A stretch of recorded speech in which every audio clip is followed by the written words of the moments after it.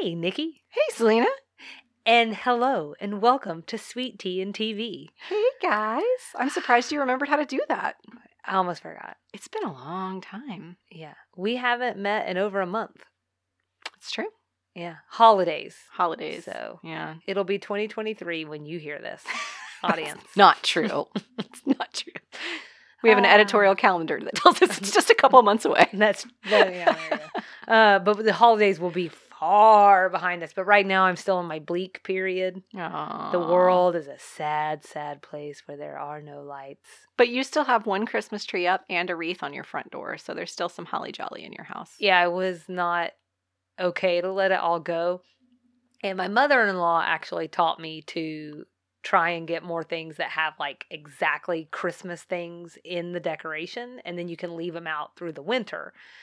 The truth is I can do whatever I want. I don't understand exactly Christmas things in the decoration. So like not Christmas trees, not like Christmas packages in your don't decor. Get things. Yeah. I see. Okay. So like that try makes to do things like more like snowmen or like, like I can't leave Santa Claus on my front door. I mean, I can. This is what I'm saying. Like you can do whatever you want. Exactly. There we are just no rules make anymore. rules to put on ourselves, right? Right. But like so like it's okay for me to have snowflakes out. Right. Because it's still winter. Literally is cold in Georgia right now. It doesn't snow usually here until if it's going to snow, it's usually January, February, or early March when it does. So yes. You're still in the clear.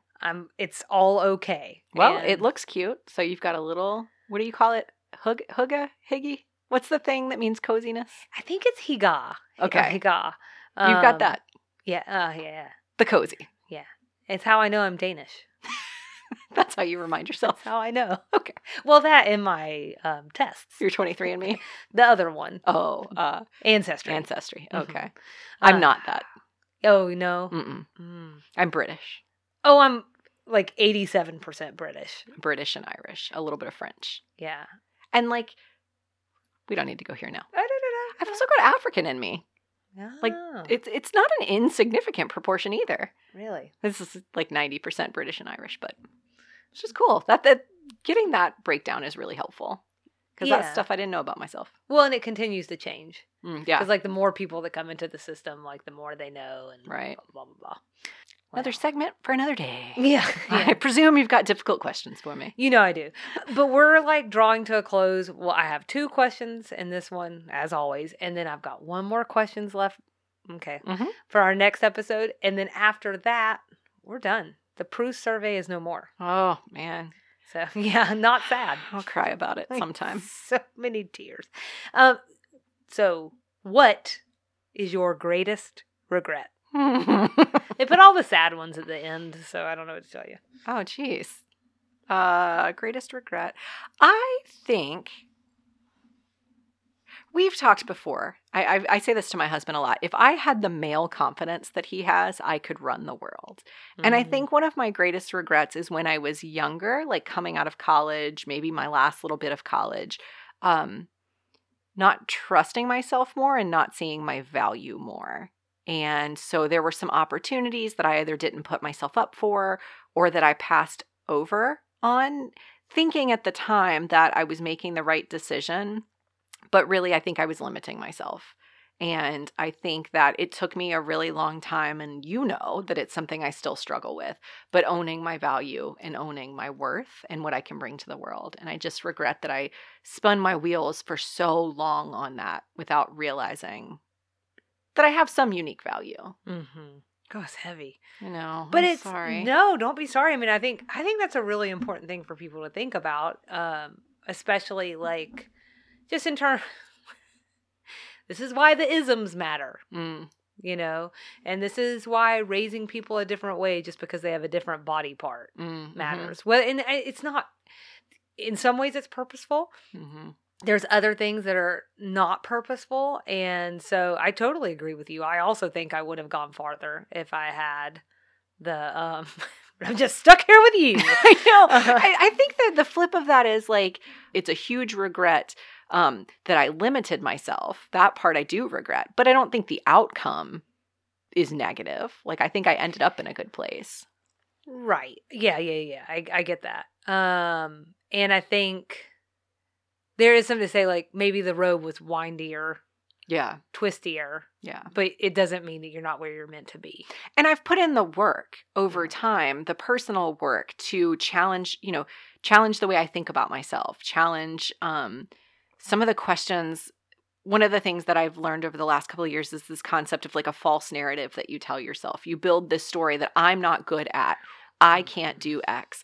That never occurred to me that I was limiting myself because I might have heard some of these things. Like I grew up hearing that I wasn't an athletic person. I was just always told, like, you're just not coordinated, you're not athletic.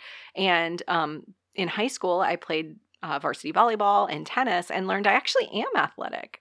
Maybe I wasn't at that time, or maybe I hadn't found the right fit, but I tried these things and I pushed myself outside of my box. So I feel like if I had been able to do that in other ways, kind of in my early 20s, maybe things would be different. And maybe, to your point, the road wouldn't have been quite so windy, but I had the opportunity to put in the work and learn it about myself. So, right. What about you? So I feel like I could probably sit here and think of like maybe something specific, but I think that mine is broader in the terms of like anytime I've been too scared to do something. So I think it's similar to yours, but mine is not necessarily, it could be fear of like me not achieving like a given thing, but sometimes it's just like your old regular fear. Oh, And so anytime like, so the first example that comes to my mind is more like driving. Oh, As you know, I love to drive. And so like just thinking about the things where I'm like, I've turned down going somewhere or doing something because I'm like, I don't want to drive there. I'm scared. So those are like little things, right. But I feel like those kind of the things can add up and you miss out on things and blah, blah, blah, blah. And back when we were still like talking about kids and stuff, I told Casey, I was like, I want you to get a hold of them, not me. Like when it comes to driving and all of that, like I want kids that feel like they're fully functioning human beings because I don't ever want someone that I imagine you love that innately to go through what I go through in my head. It's a scary jungle up here. And no one should have to, be subjected to that. So I was like, I want them to have your crazy, stupid confidence and just all of that and not this like person who questions everything that they do. So I would say that's my greatest regret. This is general. Yeah. It happens daily. It's an ongoing regret. That one's a really tough one. And I think that's where you end up with books like that Year of Yes book. I think a lot of people struggle with these, in some ways, minor fears. Like if you think about like the fear of dying is a really big one. The fear of driving is maybe kind of minor compared to that. But these are things that compound. Like it starts with a fear of driving, and then that puts you maybe where you don't have as many experiences out with a lot of people, which makes you afraid of crowds. And then you have this fear of crowds, so then you miss out on like you get an invitation to the presidential inauguration or something, I don't know, and you don't go and it just sort of compounds over time. Snowball. So right. So I think that's where you end up with these people who just like cold turkey tell themselves, I'm doing everything, I'm doing all the things. Right. There needs to be that like regulation of maybe not doing all the things, but doing some of them. Sure. Trying more, putting yourself out there. Right. And that's where I think like ours really is relevant to each other. Yeah. It's like we have something in common. Just the one thing. Yeah. You want something light? Yeah. Okay. How would you like to die? Oh, that's an easy one. I painlessly. Right? First things first. Yeah, I'm painlessly. I think dying in your sleep sounds glorious.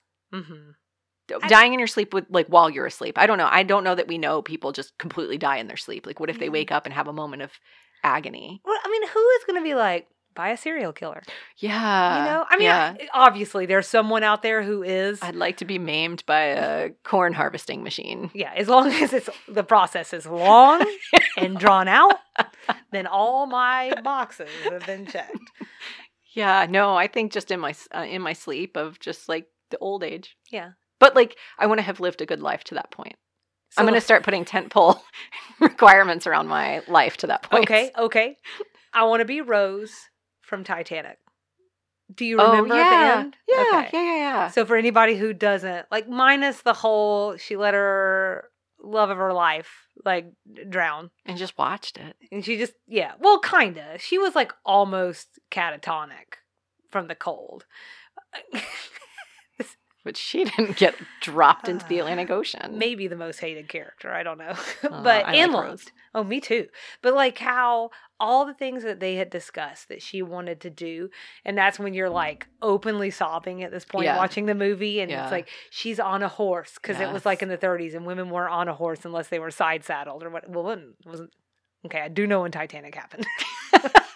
Maybe it was the 30s when she finally got on the horse. Correct. I think that's what I thought you meant. Or like all these different things that she said, these mile markers, you know, that she was like, oh, I'll probably never make it happen. And then she makes it happen. And like he had told her it was going to happen. And so like, that's how I want to go out. Like Rose from Titanic. Well, you're going to have to start saying yes to more things then. I got to get it together. Maybe I need to get this book. Yes, you might need to.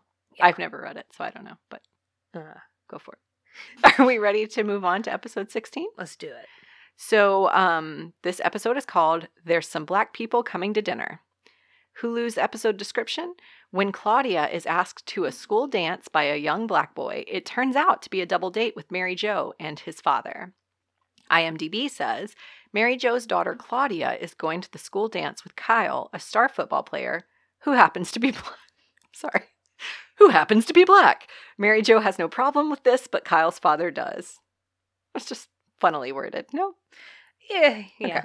But also sounds like some of the writing in the episode, but we'll get there. Yes, agreed. It aired January 25th, 1988, written by LBT, directed by Jack Shea. Selena has some interesting notes here about Jack Shea. He directed 13 episodes in season 1 of Designing Women.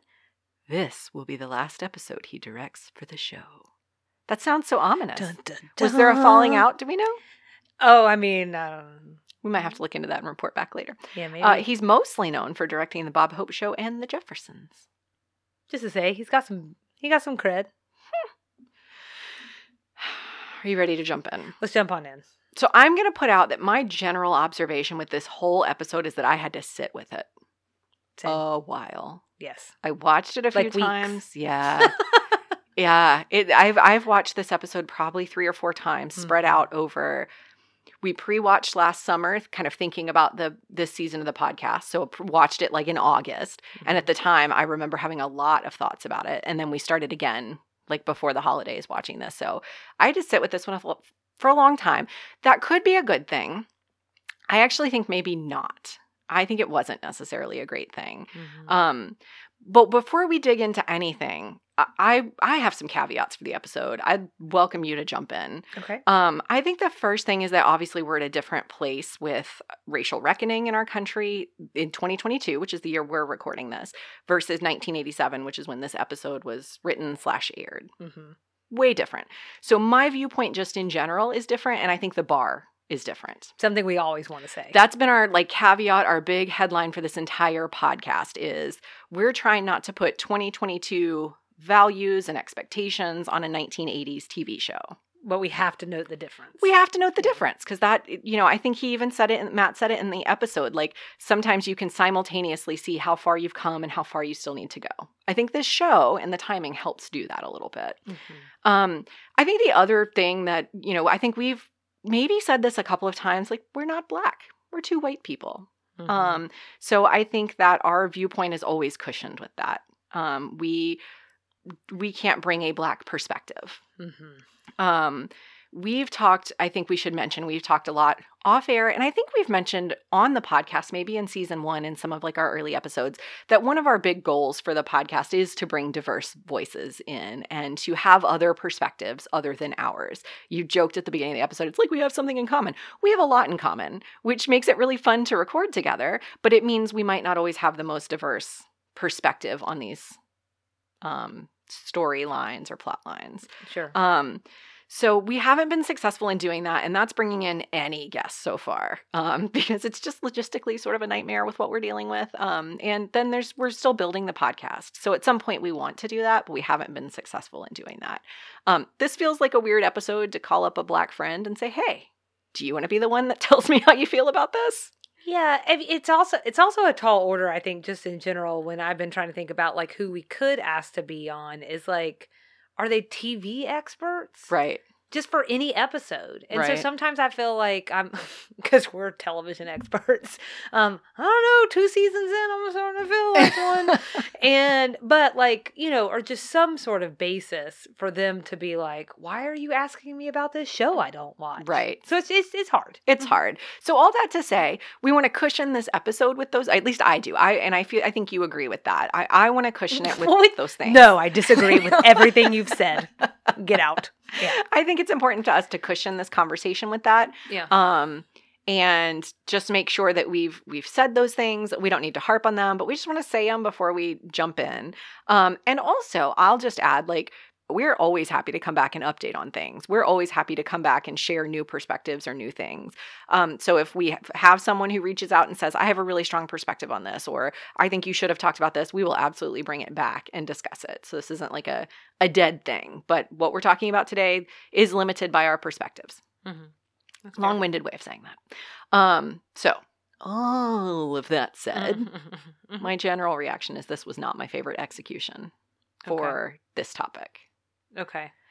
I think my first big question is I would absolutely love to know. So LBT wrote this one. Did she consult with anyone who's Black? Mm-hmm. Did she ask anyone how they felt about this portrayal of this perspective? Some of the things that Julia says late in the episode, kind of reframing what Matt was saying, but putting it in a different way for Mary Jo. Like, were those LBT's perspectives of what a Black person might think, or, even if it's informed by like articles she's read, or was it an actual person or people she was consulting? How excited would you be if I was like, come on in, Linda? Yeah, but we don't have that. So I'm guessing she's not here. Right. So we don't have that. We don't know. So the best we can do, I think, as I kind of thought about this, I think you were headed a similar vein. Maybe we can break down the characters' reactions, the characters' perspectives for the whole episode. Maybe that's a good way of going. Let's do that. Can I add one thing? Yes, please. Okay. So just an overall general reaction. Oh, sure. I would say as an addendum to what you're saying. Again, I think very much so in this idea of like, right now we're in 2022. I don't know why I'm having so much. I'm like, I keep struggling with it. Yeah, I'm like 2022. Okay. And then also looking at 88 different times, let's think about what they were doing that was different for them. Yeah. Oh, that's a good point. So first of all, we're covering some really heavy stuff. Oh yeah. And I think what she was doing then, writing an episode built around a series of conversations about race, racism, and interracial relationships in the late 80s, conversations that became uncomfortable even. Mm-hmm. I think that had to be highly unusual for them. I think it would still be a little unusual now to sit different races down and have like this like ping pong back and forth. But have you thought about it from this? Like, it happens especially more now, but not in a sitcom. Yeah.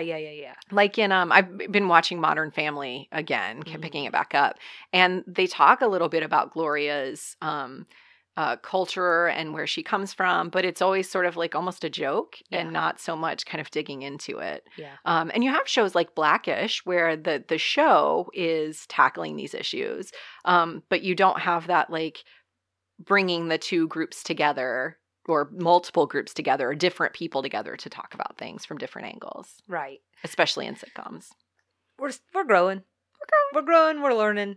I'm glad you pointed that out because I think you're right. I think there's, to temper my reaction, and when we get to rating later, I think I say something similar, which is, this is 2022, me watching this, thinking it could have been a better execution, but for sure, it was probably doing things that were ahead of the times. All of these thoughts that we're having too, I think will really play into the extra sugar that relates back to the name of the episode. We'll get into that more later on. But I think that I think all of these points are valid, and I think it's all part of trying to like look at this episode and kind of figure out what it means. Yeah. Because we are more, it's not a casual thing for us, you know, it's not a casual watch. The other thing that I have to mention before we go any further is one thing that I felt that was not necessarily positive is that initially this just felt really dusty to me watching it in 2022. Like this the genesis of the whole episode. That we need to spend an entire episode. It's such a big deal for two teens of different races to go to a dance together. Yeah. Just feels like so, like, really? We're taking this kind of time? Yeah. And then I remembered, like, seeing in the news about a decade ago about a place here in Georgia that still had a segregated prom and had just recently desegregated their prom. That's wild. Here in Georgia. And so that, I like wound up watching a documentary earlier. Ooh, it was like late last year. It's called Southern Rights. And it basically documents like the transition from the 2002 segregated homecoming. This says homecoming, not prom, at Mount Vernon's Montgomery County High School to its first integrated prom in 2010 and beyond. You remember that being all over the news? I do. So I watched that documentary. It's really interesting. It's definitely worth a watch. Again, Southern Rights. I think I found it on Hulu. So the other thing I wound up running across after I remembered that documentary was the CNN article, another place in Georgia, Wilcox County, where in 2014, for the first time in decades, students attended a school-sponsored prom that was open to all students rather than a private, racially segregated prom. So we've got a couple of articles we'll link to in case people are interested and just want to see that. But it feels like a lot, especially being in our home state. It's just so odd to me because I think I've mentioned this on the show before. I went to a really, really diverse high school here in Metro Atlanta. And so, like, interracial relationships were, to your point, like, that was, the late 90s, early 2000s. That was no big deal. But I straddle that interesting line of having spent some of my formative years in that environment, but also having roots in more rural areas and entrenched in more like traditional, which I'm putting in quotes, like traditional Southern-ism. And so it's funny to me to kind of hear that and simultaneously be surprised and not surprised. Yeah. From my lived experience, I'm like, what the heck? Who's living like that still in Georgia? Then on the other hand, I'm like, I know who it is. I see them. I know it's happening. It's just odd. Well, and if you ever needed to know, while we have such different opinions around the country, but look at where people are in vastly different places. And just not even necessarily living in the same year. And then we wonder why there's so much animosity between groups. So, and I mean all kinds of different groups, political on down. So I had to mention those things because I needed to check myself. Yeah. To be like, really? And then I'm like, oh yeah, right. Really. Thanks for mentioning that. Are you ready to break down the character reactions? Let's do it. So you pointed out, I was going to do this individually, and you pointed out that really Charlene, Suzanne, and Julia don't really add much to the conversation, and that really they're here for comic relief. I agree with that, but because my list is bulleted out, I'm going to go ahead and say Charlene. My notes say she couldn't care less, and she loves Matt Jarvis. We learned they have a little bit of a history. And she's never had any issues with him and is surprised there would be any issues. I will asterisk Charlene to say, though, when Mary Jo mentions that Kyle is black in the beginning of the episode, her head whips around as fast as everybody else's, which led me to believe there's something a little bit more than couldn't care less. It still raised her eyebrow for some reason. Suzanne is worried. She is worried about the complications. These things get complicated, and you're just better to stay out of it. Right. And then Julia, as I think we would expect from Julia's character, isn't bothered by it, but she is bothered by Mary Jo being held hostage. This is my framing by Matt for a date. She was a little bit bothered by that. It's that feminist center coming out, right? As well it should. So what I missed? Did you have any other reactions about those three characters? I think same page city there. Okay. I think that they served as the comic relief that we needed, and I think Julia does what she does when she does it well, which is she winds up being some kind of a voice of reason. Yeah. So I'm hoping everybody watched the episode because we're going to jump right into, I think, a pretty important scene, sort of maybe toward the middle of the episode between Mary Jo and Matt. Okay. And so I think this was the conversation where they're having coffee, and they're talking about this date. Go ahead and say it. It's 8 o'clock at night. 8 You're o'clock super at bothered by it. night. I am usually getting in the bed around 8:15, 8:30. Yeah. It is decaf. There's a whole, they add in a whole line about it. I wonder if it was for you. I think it might have been for me. Who's drinking coffee at 8 p.m.? Add in decaf. I don't know. Anywho, so do you want to start with Mary Jo or you want to start with Matt? Do you have a preference? Nope. We start with Mary Jo. So it seemed to me that Mary Jo seems conflicted about this date from the very beginning, maybe without even realizing she's conflicted. She begins couching very early on. Yes. Okay. She begins couching even before the conversation with Matt. Mm-hmm. She begins couching very early on with the other ladies that he's this great student, he's this great person. Oh, and by the way, he's Black. Yeah. So something about that tells me that there was a conflict happening in her head. She gets very defensive about him being Black. When they're like, oh, he's Black? She's like, yeah, what's wrong with that? She got defensive about which football position he plays. I don't know. It's probably a good one, though. And then later, you fast forward a little bit, when she's having coffee with Matt, she seems a lot less conflicted. I don't understand the big deal. He's Black, she's white, they're just kids. But there is a conflict happening. So, yeah, I think part of it might be that maybe she feels like she has to be on defense for some reason with the women in the office to make sure that they understand that she's doing her job as a parent. She's hitting all the right marks. Mm-hmm. It's so funny, the things that you said, because they're almost point for point what I had down about her. Mm-hmm. Just to take a pause and say, I mean, I would be very shocked if Linda had been at the door that she would have said, no, that's not what I was trying to do at all. I think that's exactly what she was trying to do. And I think that's something that we would have to put in the category of, well, you nailed it, girl. Right. You know, so that feels fair to say. Mm-hmm. I think maybe she's more, I don't know, she actually is relaxed when she's with Matt. Oh, no, definitely not. I think that she's trying to make the whole situation sound like it's like no big deal, feel even natural. If it because what I think it really is too that gets her out of the kind of race conversation is that she just wants Claudia to be happy. Right. That's her daughter. Right. So I think that's a big part of it as well. She wants Claudia to be happy, and she self-admittedly hates conflict. Yeah. So she wants all of this smoothed over as easily as possible. Yes. I'll just add really quickly that later when she's talking to Matt, the thing we learn is she's never actually given race relations much thought, which I think is a really huge reason people use. I don't want to use the word excuse, and I don't want to use the word defense. It's a reason. It's a rationale that people have trouble navigating these conversations, because in her instance, she says like she'd never dealt with it.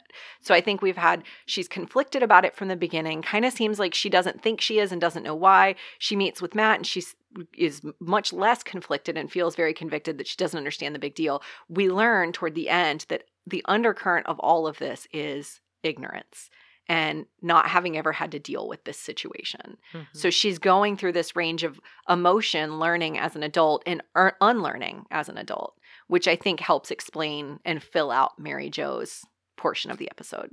I just wanted to add that counterpoint because we were talking about what she was like in the beginning, what she was like in the middle, and that's where I found her at the end. I think she was rocked. Yeah. I think it brought into, I think she considers herself progressive. I think she is. Yes. But I think like she'd never been confronted with this specific situation before. And it's, we'll talk about this later in Extra Sugar, but it's one thing to walk the walk and it's another to talk the talk. Mm-hmm. But switch those. Maybe. Either way, it doesn't matter. They're two different things, you know? Right. I'm sure. I think you got it right. On some level somewhere that makes sense. So do we want to talk about Matt? Let's talk about Matt. Okay. Get started off. So his general argument with Mary Jo is that he's against this date because he tries to teach his children to love all people, but doesn't teach them that all people will love them. Okay. That's the crux of his argument.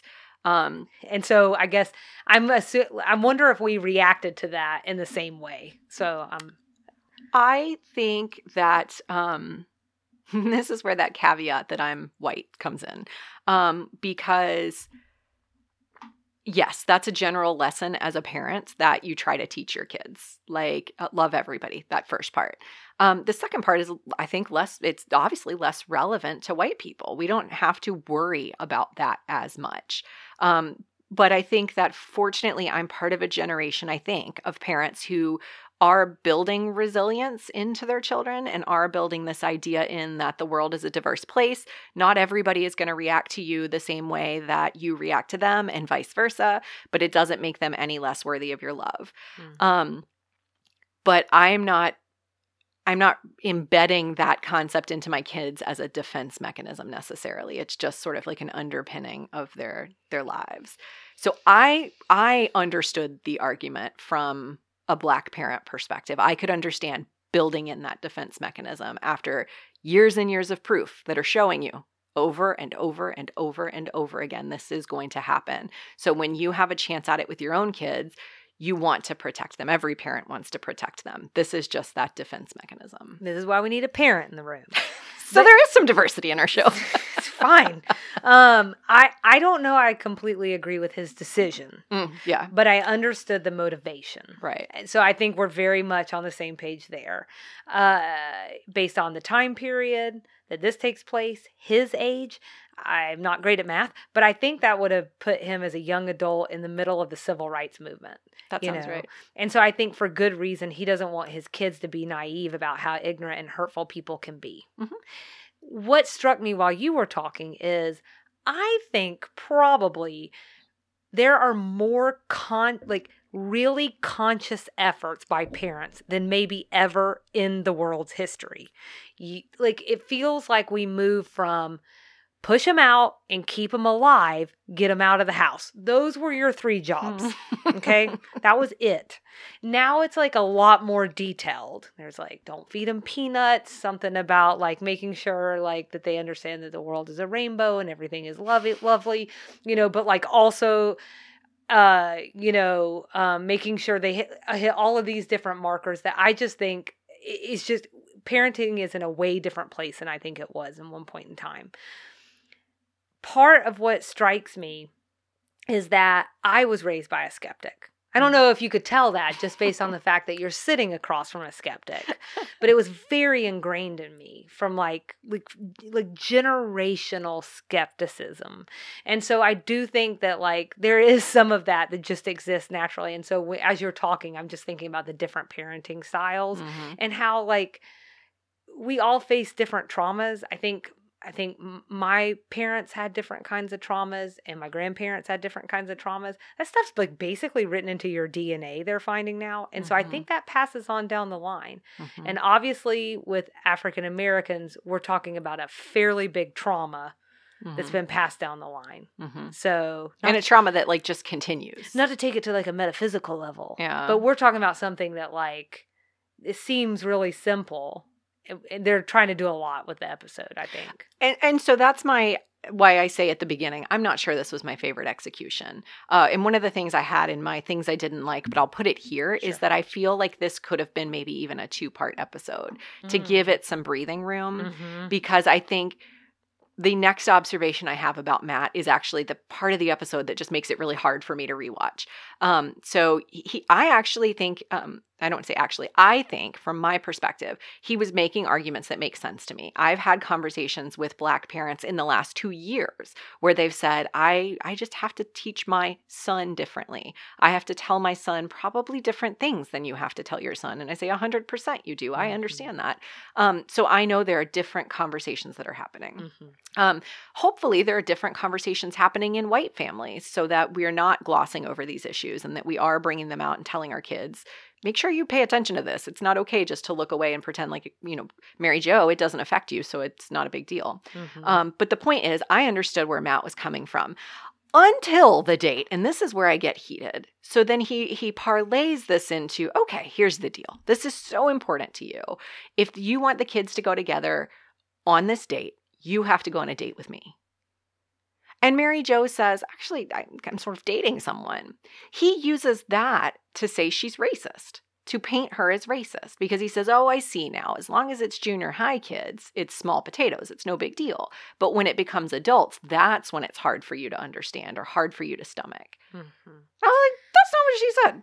Yeah. That's not what she said. Yeah, I think we feel very similarly. I think maybe just like a slightly different variation because I think his point is absolutely true. The writing undercut it.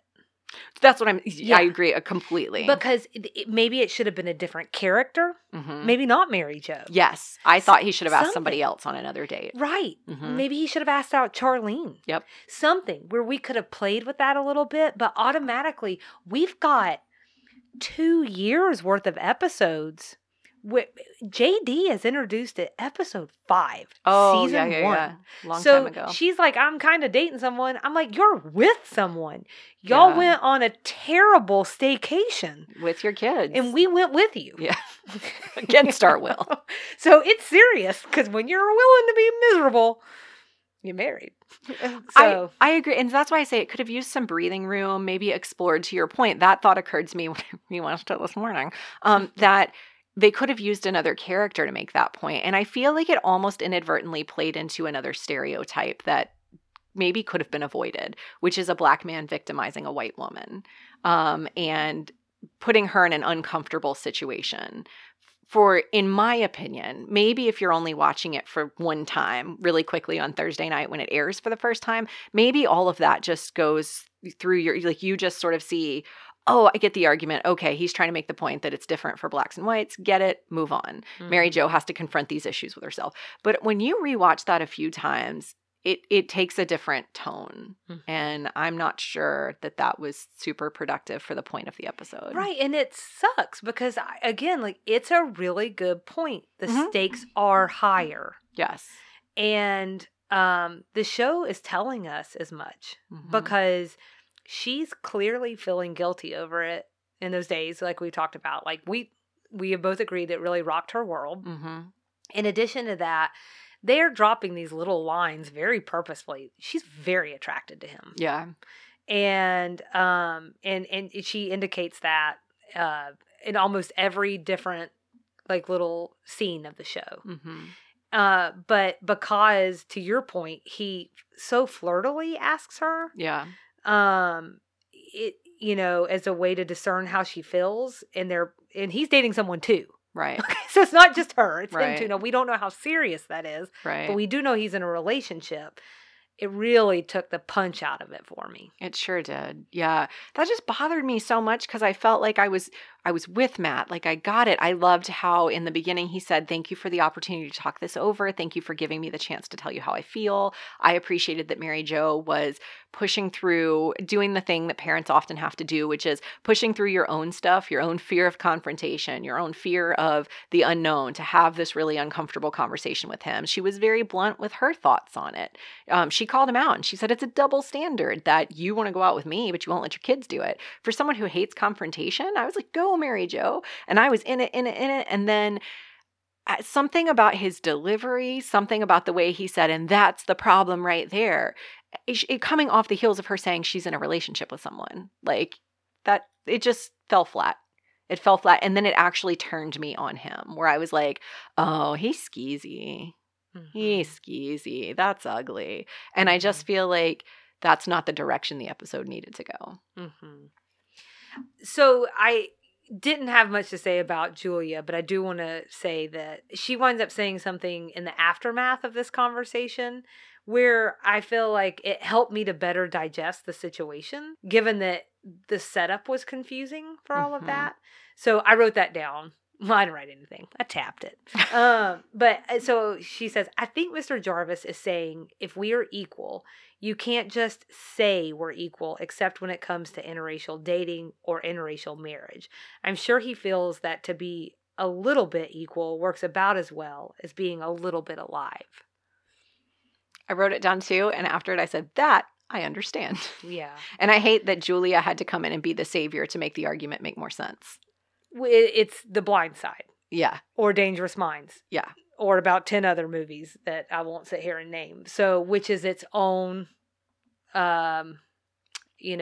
failing. Yeah. So, just bummed me out. It just bummed me out. Right. I think there's a line that I found still very relevant today in their conversation, in Matt and Mary Jo's. So Mary Jo is exasperated and at some point decries that she's not a racist, and Matt says, the question is not... thank you for bringing this up. The question is not, Mrs. Shively, whether or not you're racist. We're all racist. The question is, what are you going to do about it? And I think there's a lot of profound truth in that. Mm-hmm. Everyone categorizes. It's the way the brain works. Mm-hmm. Like, it's the only way we can actually make sense of the world. Mm-hmm. Scientists will tell you that. Neurologists will tell you that.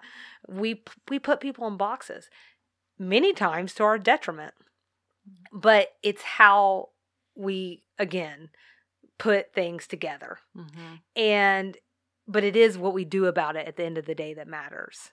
And so I think that is like, there's something about that felt real modern to today, because I do think that we are dissecting things more than we ever have before. We're taking out the magnifying glass and we're looking really closely at the inner workings of relationships and the actions we take and the things that come out of our mouth. And we're trying to figure out what to do with them.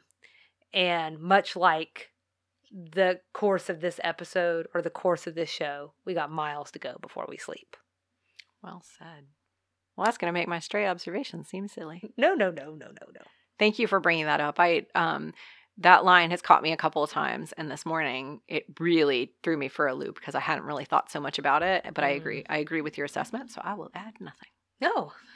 I will say that we look at the subtitle script. So there's a website. I don't think we've ever said the name of the website. There's a website called Subs Like Scripts. And what it is closed captioning subtitles put into a linear format so you can watch the scripts. So that's where we come up with the cut lines. The subtitle script website interpreted Julia saying "Ole Miss" as "Oh Miss," which is, it just made me laugh because it's such a Southern, like, "Ole Miss." It's just one word. That's true, yeah. And I think I've seen a couple of those. So I just wanted to add it in. Yeah, it's almost how your Alexa doesn't not your Alexa. My Alexa doesn't always understand my accent. And if you think that's bad, you should see her try and interpret my mom's. Oh, no. It seems to do okay put with in the my nuclear mother-in-law. codes. No. I just was asking you to add something to my grocery list. I'm just kidding. She doesn't know how to use an Alexa like that. Her talk to text is like, I'm like, just stop using it. Or do you ever read it back? Because it's nonsensical. It feels very personal, Mama Selena. She knows I love her. I told her to stop using it. So Claudia was going to withdraw her name from the Carnival Queen because she didn't have a date? Did you catch that? I sure didn't. She said, I'm gonna have him take my name out. You know how emo teens are? It just felt patriarchal to me. It does. She felt like because she didn't have a man on her arm that she couldn't be the queen. That just really bugged me. That's my last stray that I will, and then I will shut up. In the world of COVID, it was super icky that Mary Jo's reason for having Matt come to her house for coffee is because her son had a cold. Oh. It's just like, no, that's the no reason thanks. That's the reason we meet in a Starbucks pod. Right. That's the reason we have a phone call. Right. We'll just Zoom this. So I had one, which is just that we learned Julia marched on Selma. Yeah. Oh, right. There's some character development. And was arrested several times when she was younger, with the insinuation being for protesting. So, but we already know she's the most progressive voice on the show. So, but to march on Selma. Yeah. To be able to say you did that. This is a character. It's not a real person. I'm like, oh, to be somebody a character. Oh gosh. Okay, so we probably wound up covering a lot of this. We've covered so much. Yeah, right. But what did you like? I absolutely loved the interactions between Julia and Suzanne in this episode. Yeah. They were snipping at each other like only sisters can, and it all came to a head in that conversation after the Matt Mary Jo conversation where they're sitting around having coffee back at Sugar Banger. And at one point, Julia's just so over it that she just says, just don't look over there. Just pretend like she's not there. There's just a little bit of conversation about a trap door. It was fantastic. Yeah, it was And Suzanne was great. I thought Suzanne... She's always the voice of ignorance. And we really need that. So that was my thing I liked. Yeah, same thing. Is like I just really liked the comic relief that we really needed. And I thought that was helpful, and it seemed to come at like all the right points. And then I also liked Anthony responding to Suzanne's concern, which was that well, if Matt wants to date Mary Jo, then Anthony's going to want to date everybody. You know, all the ignorant things that she was throwing out. But his response was really gold. Basically, she don't need to worry about all that. Don't worry about that. Yeah, don't you worry, okay. Suzanne. It'll be all right. And then I think in general, I like it may have not been the most perfectly executed thing, but it was brave.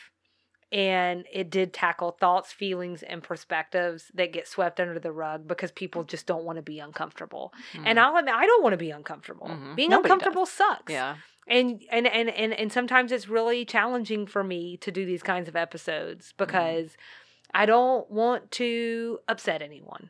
Yeah. So just my personal cards on the table. Yeah. Because I think as much as I don't particularly like people, I want to put love in I the want to world. be liked. Yeah. I don't need to be liked. I want to be liked. I must be liked. So I've covered so many of my things I didn't like in this episode in our comments up top. I'm like, yes. I had two I'll add. I'll start with the lighthearted one. Okay. I hate that we didn't get to hear the end of Charlene's story about the cafeteria worker at her school. That's so funny. That was on mine too. Although I do think we're about to do some fat shaming. Oh, for sure. But for sure. But I still needed to know. I needed to know. I just needed to know where that was going. They do that a lot in sitcoms.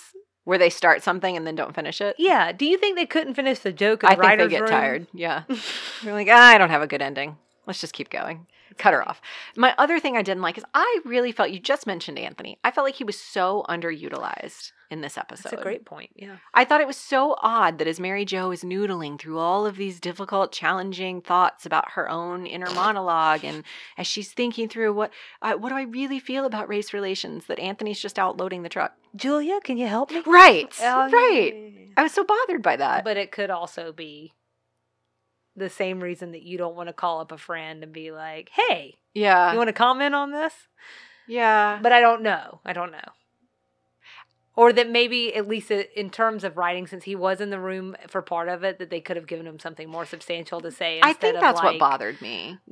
Go fly a kite, Suzanne. It sort of felt like they bring him in, give him a joke, and then tell him to leave, and then these four white women have a very in-depth conversation about race relations. I don't know. I don't say describe the show. I don't say bring him in for the purposes of just making him the spokesperson for all Black people. But in the play that we just watched, the Designing Women play, they have Anthony's cousin is a character, and she says some very powerful things about Black America and about the state of race relations. And I think that there is something so powerful about having it come from that voice, giving credibility to the arguments, giving credibility to the person, and saying, like, we see you and we want to hear your perspective. So I just felt like he was really underutilized. Yeah. All that to say. Yeah. Well, and I do also wonder for the times if maybe the thought wasn't that it would be the most palatable coming from Julia. Oh, I see. That's true. I don't think that makes it right by any stretch. But again, I think it shows like, and a lot of this kind of same thinking I think will come up in Extra Sugar. So, I don't know. We'll get there. Hour 7. The only thing I want to say about what I didn't like is that I think it would be, and we've already talked about this to some extent, but I just can't imagine that people catch the nuance in one watching of this show. Which I think might have worked to their benefit, honestly. Maybe. So the point is either watch it one time or 22 and nothing in between. That's this week's episode of... Oh, my. Let's rate the sucker?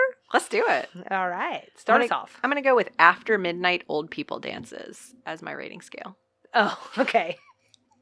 She was like, it's 12:15 and they're still dancing. Yeah. That sounds terrible. This is Matt and Mary Jo who do wind up going on a date. Oh, yeah. I hope you've watched the episode. We really want you to. But let's just say that you're in Ireland and you don't have access to Hulu and your name is Ashley and or Peter. Keep going. Hyper-specific. Nikki.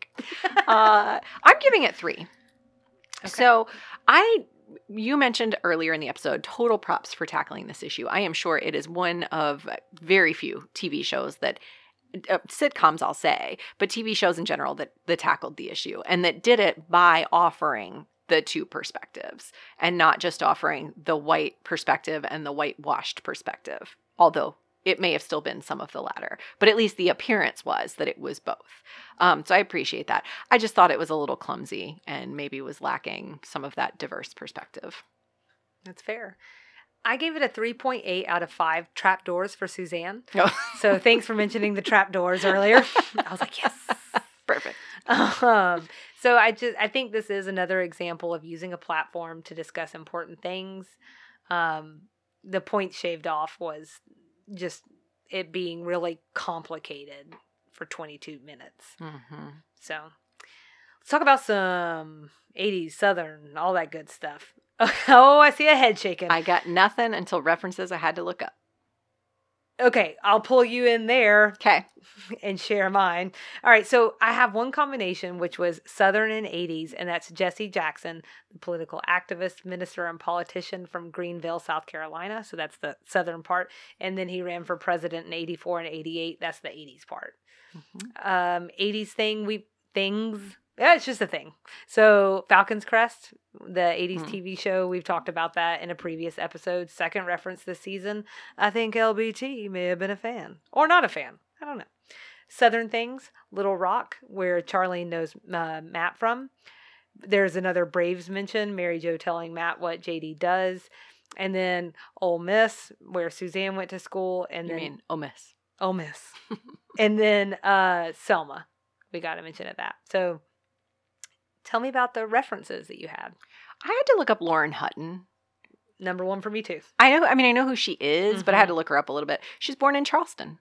Oh, was she? Mm-hmm. Oh, good job. She was originally dismissed for the gap that Charlene mentions in her teeth. Originally, people weren't interested in her. Ultimately, though, she signed the biggest modeling contract ever at the time with Revlon. Oh, yeah. And apparently was on Falcon's Crest. Falcon Crest? She was, and then she was also, in her filmography, she's best known for being an American Gigolo with Richard Gere. I also had the National Informer, which is the tabloid that Charlene was reading at the very beginning of the episode. That's what got her wondering about Lauren Hutton's teeth. I don't think that paper was real, but it is the title of a tabloid in Springfield, which is the city in The Simpsons. Oh, yeah. Don't they use that title because Springfield is it's like living on Oak Drive. It could be anywhere. Probably. Yeah. Probably. I will say it also seems like maybe it could be a porn-style magazine at some point, but I didn't click further. That's probably best. So, either way, I don't think it was an actual tabloid magazine. Oh, I see. Well, that's a really good catch. That's it for me. You're good at catching those. Thanks. This I think will help start to introduce what Extra Sugar is going to be about. But Guess Who's Coming to Dinner was a reference that was made here. We'll talk more about that there, but it kind of mixes in with the name of the episode. It's a movie. Stay tuned and you'll get more. It's really helpful. And then I wanted to talk about mammies. Oh, yeah. We don't have to go on and on and on about it, but it was this weird off-the-cuff reference at the almost the very tail end of the episode. I actually thought she said nanny every time I watched it. And then I think at some point in one of our documents, maybe you mentioned mammies. And I was like, oh, that's a weird, where's she coming up with that from? And then today, actually, I was listening to it with headphones on. And it was like, oh, God, she said it. She said the thing. So, yeah. And she says, basically, she's, checking in to make sure he's okay. And she says, black mammy. And he was like, oh, I had one too. And then they walk off into the sunlight or something. And then I was like, well, that was, what? Anyways, so people. I'm not racist. Race relations were never a thing in my town, but I had a black mammy. Okay. So people have dedicated their careers to dissecting the complicated background of this particular Southern character. So I can't do it justice in 30 seconds, but we'll link to an article, but essentially that article argues that the idea of a mammy was created to counter anti-slavery sentiment in the South. And I just wanted to tack on that this stereotype may have been born in the South, but it endured, and still to some extent, though not nearly as much, endures today because it was portrayed and perpetuated in everything from dolls and tchotchke to advertising and movies. I mean, it was very pervasive. So you can dig in if you want to. It's up to you. But it's a whole different conversation. It's an important conversation. Weird reference. Mrs. Butterworth's, she's based on that caricature, right? Is it Mrs. Butterworth? Am I thinking Aunt Jemima? Aunt Jemima. She's based on that caricature. And maybe Mrs. Butterworth too. And they've changed the branding to kind of modernize with the times. For one of them, but maybe not both. I'll say that mammy is one of those things that's why I heard nanny the first few times, because it is one of those words that just is ingrained in my head as like bad thing. It's not like the best representation of, the South, Southern culture, or Black people in general. So it's just like lawn jockeys in my mind. So that's why I was so like, she didn't just say that. What a weird thing to say. And just walk off. Yeah. So I think it was meant to be played as a joke, but I was just like, I just remember being like, huh? What? Right. Same thing. So cut lines. Is there anything that stood out for you? There were a few, but I didn't find anything worth writing home about.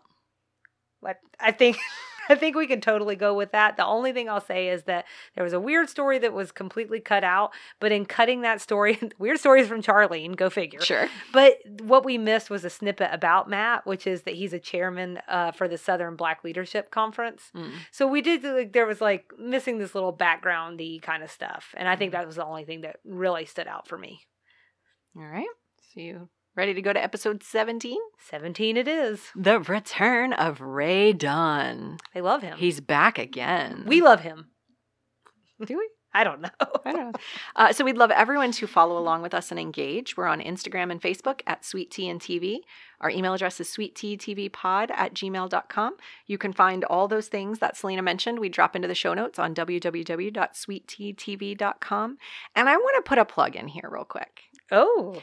If you're having fun with us, please leave us a rating or a review wherever you listen to our podcast. They're helpful for other people to find things related to designing women, podcasts related to designing women, or just to find our podcast in general. I'll also say there's like a real selfish benefit, and I'm just going to own it. So we got the greatest comment on Apple Podcasts recently, a review, and we both agreed. I screenshotted it and sent it to Selena. We both agreed it was a really needed pick-me-up in that like post-holiday bleakness that you just mentioned. It was just super duper kind. It really means a lot to us to hear that the show is bringing joy to people, that people understand our mission of breaking down something to be entertaining, but also to be informative along the way. And that meant a lot to us. So Greenhouse 4, we see you and we thank you for being with us. Yeah, and like it's a way to pay us back for talking and talking and talking and talking. You know what I'm saying? You owe us. I'm just kidding. Thank you so much. That really means so much. So hang tight for Extra Sugar. This week, you've already mentioned you're going to look into the movie Guess Who's Coming to Dinner? Definitely Not. There's some Black people coming to dinner, because that just sounds stupid. Oh, Suzanne, you just struggle. So you know what that means. What does it mean? Well, if Suzanne's struggling, we'll see you around the bend. Bye.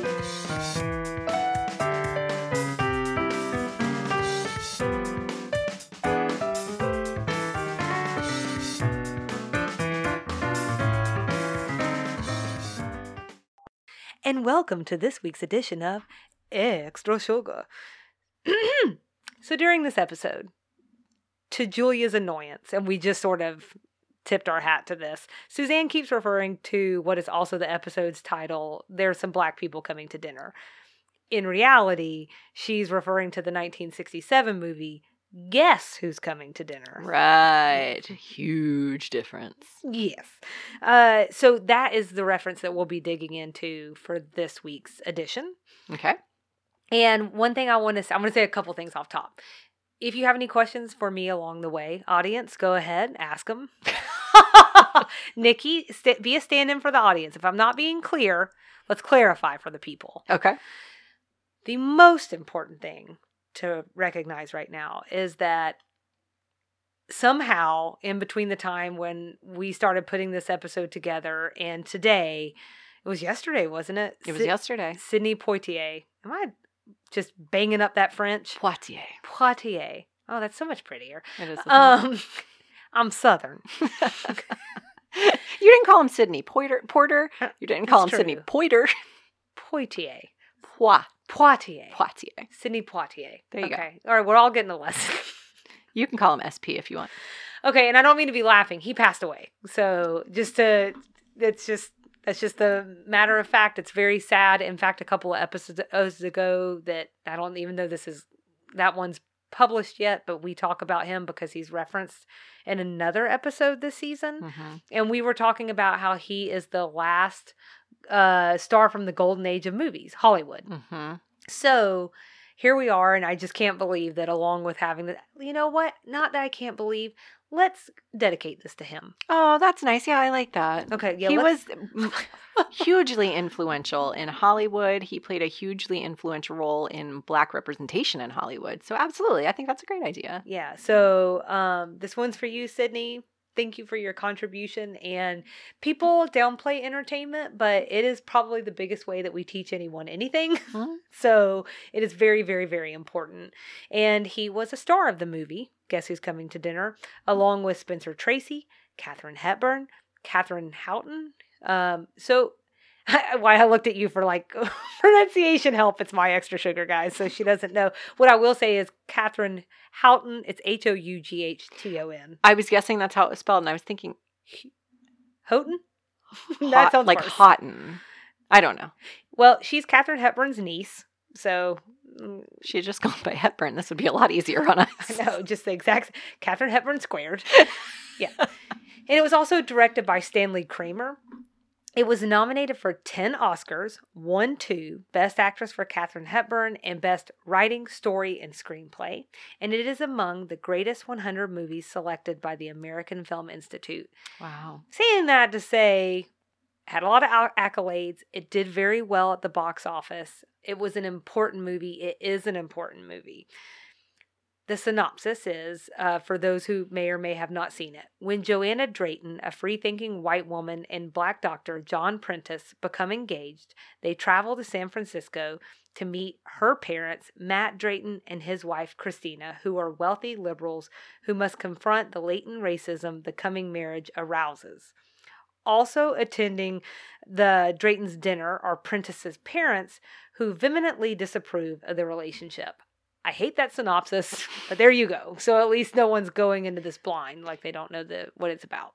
Basically, it's an early representation on TV and movies of an interracial relationship and the complications that arise because of it. Yeah, and please don't ever use the word arouses. She said it and I laughed because I'm 12. Well, it's not your fault. It's their fault. So despite Suzanne doing things in her very Suzanne way throughout the episode, she's not wrong about one thing. There are some similarities between Guess Who's Coming to Dinner and the episode that we just watched of Designing Women. As we've discussed, the episode has Mary Jo. She's a card-carrying liberal confronting issues about race. And like Prentice's parents, Matt was initially against his son Kyle going to the dance with Claudia. So there's some similar apples and Fuji's gave us. Okay. You kind of get where the title comes from. Yes, that's what I'm trying to say. Got it. But also I wonder if that was LBT leaving like some breadcrumbs, because I'm assuming in the 80s that movie felt less far away than it does now. Yeah. Okay. I got to ask, have you seen it? No, and actually I had it on my list of things to do before we recorded this episode. Man, the to-do list with this is just getting long. You know? I watched Modern Family instead. I couldn't find it. So, I mean, yeah, that was the problem. Without paying for it. Which sounds terrible now. Sounds awful. It does. I'm sorry. But if we didn't pay for so many memberships for so many other things, it would feel less whatever. I've seen half of it. So I was willing to pay for it for what it's worth. I think it was on the to-do list and fell off. But no, all that to say no. Yeah. So I saw half of it, but Cards on the Table, I thought it was a little boring. So I just want to be really honest. I feel that way. So this was was it 1960? 67. 67. Yeah, that would fall into that category of time period that I think things are boring. Well, I like older movies, and I was actually really excited to see it. I chalked it up to the fact that 50 plus years have passed, but it's also something about that era of movies, the golden age of Hollywood. It just feels different. So it feels very theatrical and not so natural. So be like, hello, come on, darling, let's go and make some coffee while we sit here and talk about politics. And I'm just like, I can't do that. Meanwhile, I showed up today and we were sharing buffalo dip across from the over the crock pot, so it's a little less formal. How dare you? It's exactly what I said when you came in the door. Hello, darling. I like to keep it very fancy. So there's just something about that sometimes it's a little hard for me to get through. I get that. But one thing I want to do is to talk about this movie. I think we have to first talk about the world around it. So ran across an Essence article, and they were talking about Guess Who's Coming to Dinner. That time period, so 67. That's only 3 years after the passing of the Civil Rights Act. Then it's 1 year before Martin Luther King Jr. was assassinated. And as we discussed in a previous Extra Sugar, several states still had laws on the books that forbid relationships between people of different races. Laws that weren't struck down until right in the middle of when Guess Who's Coming to Dinner was being filmed. So I think that's just something that we have to consider as we're talking about what this movie achieved and maybe where it could have gone a little further. So I also think it was a big deal for the times. I feel very comfortable saying that. It examined complicated and sensitive issues that persist to this day, interracial relationships, racism, and prejudice. And then it also portrayed the first Hollywood kiss between a black man and a white woman on screen. 67. That's late. And as an initial 1967 review put it, which was weird to read a review from 67, it used entertainment as a way to make people think, and think especially about how they would act if they were put in a similar situation. I think about that a lot. And, it's one thing to think progressively, and it's another to be confronted with it in your own life. Like I said earlier in the episode when we were talking about Mary Jo, you can talk the talk, but can you walk the walk? And I do think there's something to that. And that's something that runs through the episode. And that's clearly something that they wanted people to think about when they were watching this movie, and something that was happening to the parents as well, who were, like the synopsis said, very liberal.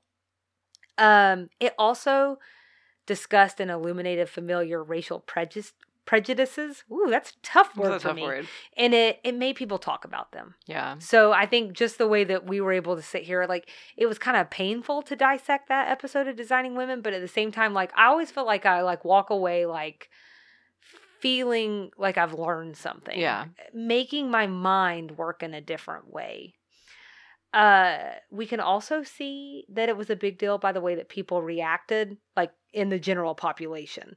So both the director and Houghton. Doggone it. You can just say it again. Yeah. But the actor who played Joanna, they both received death threats. Gosh. And then some movie theaters in the South refused to show it.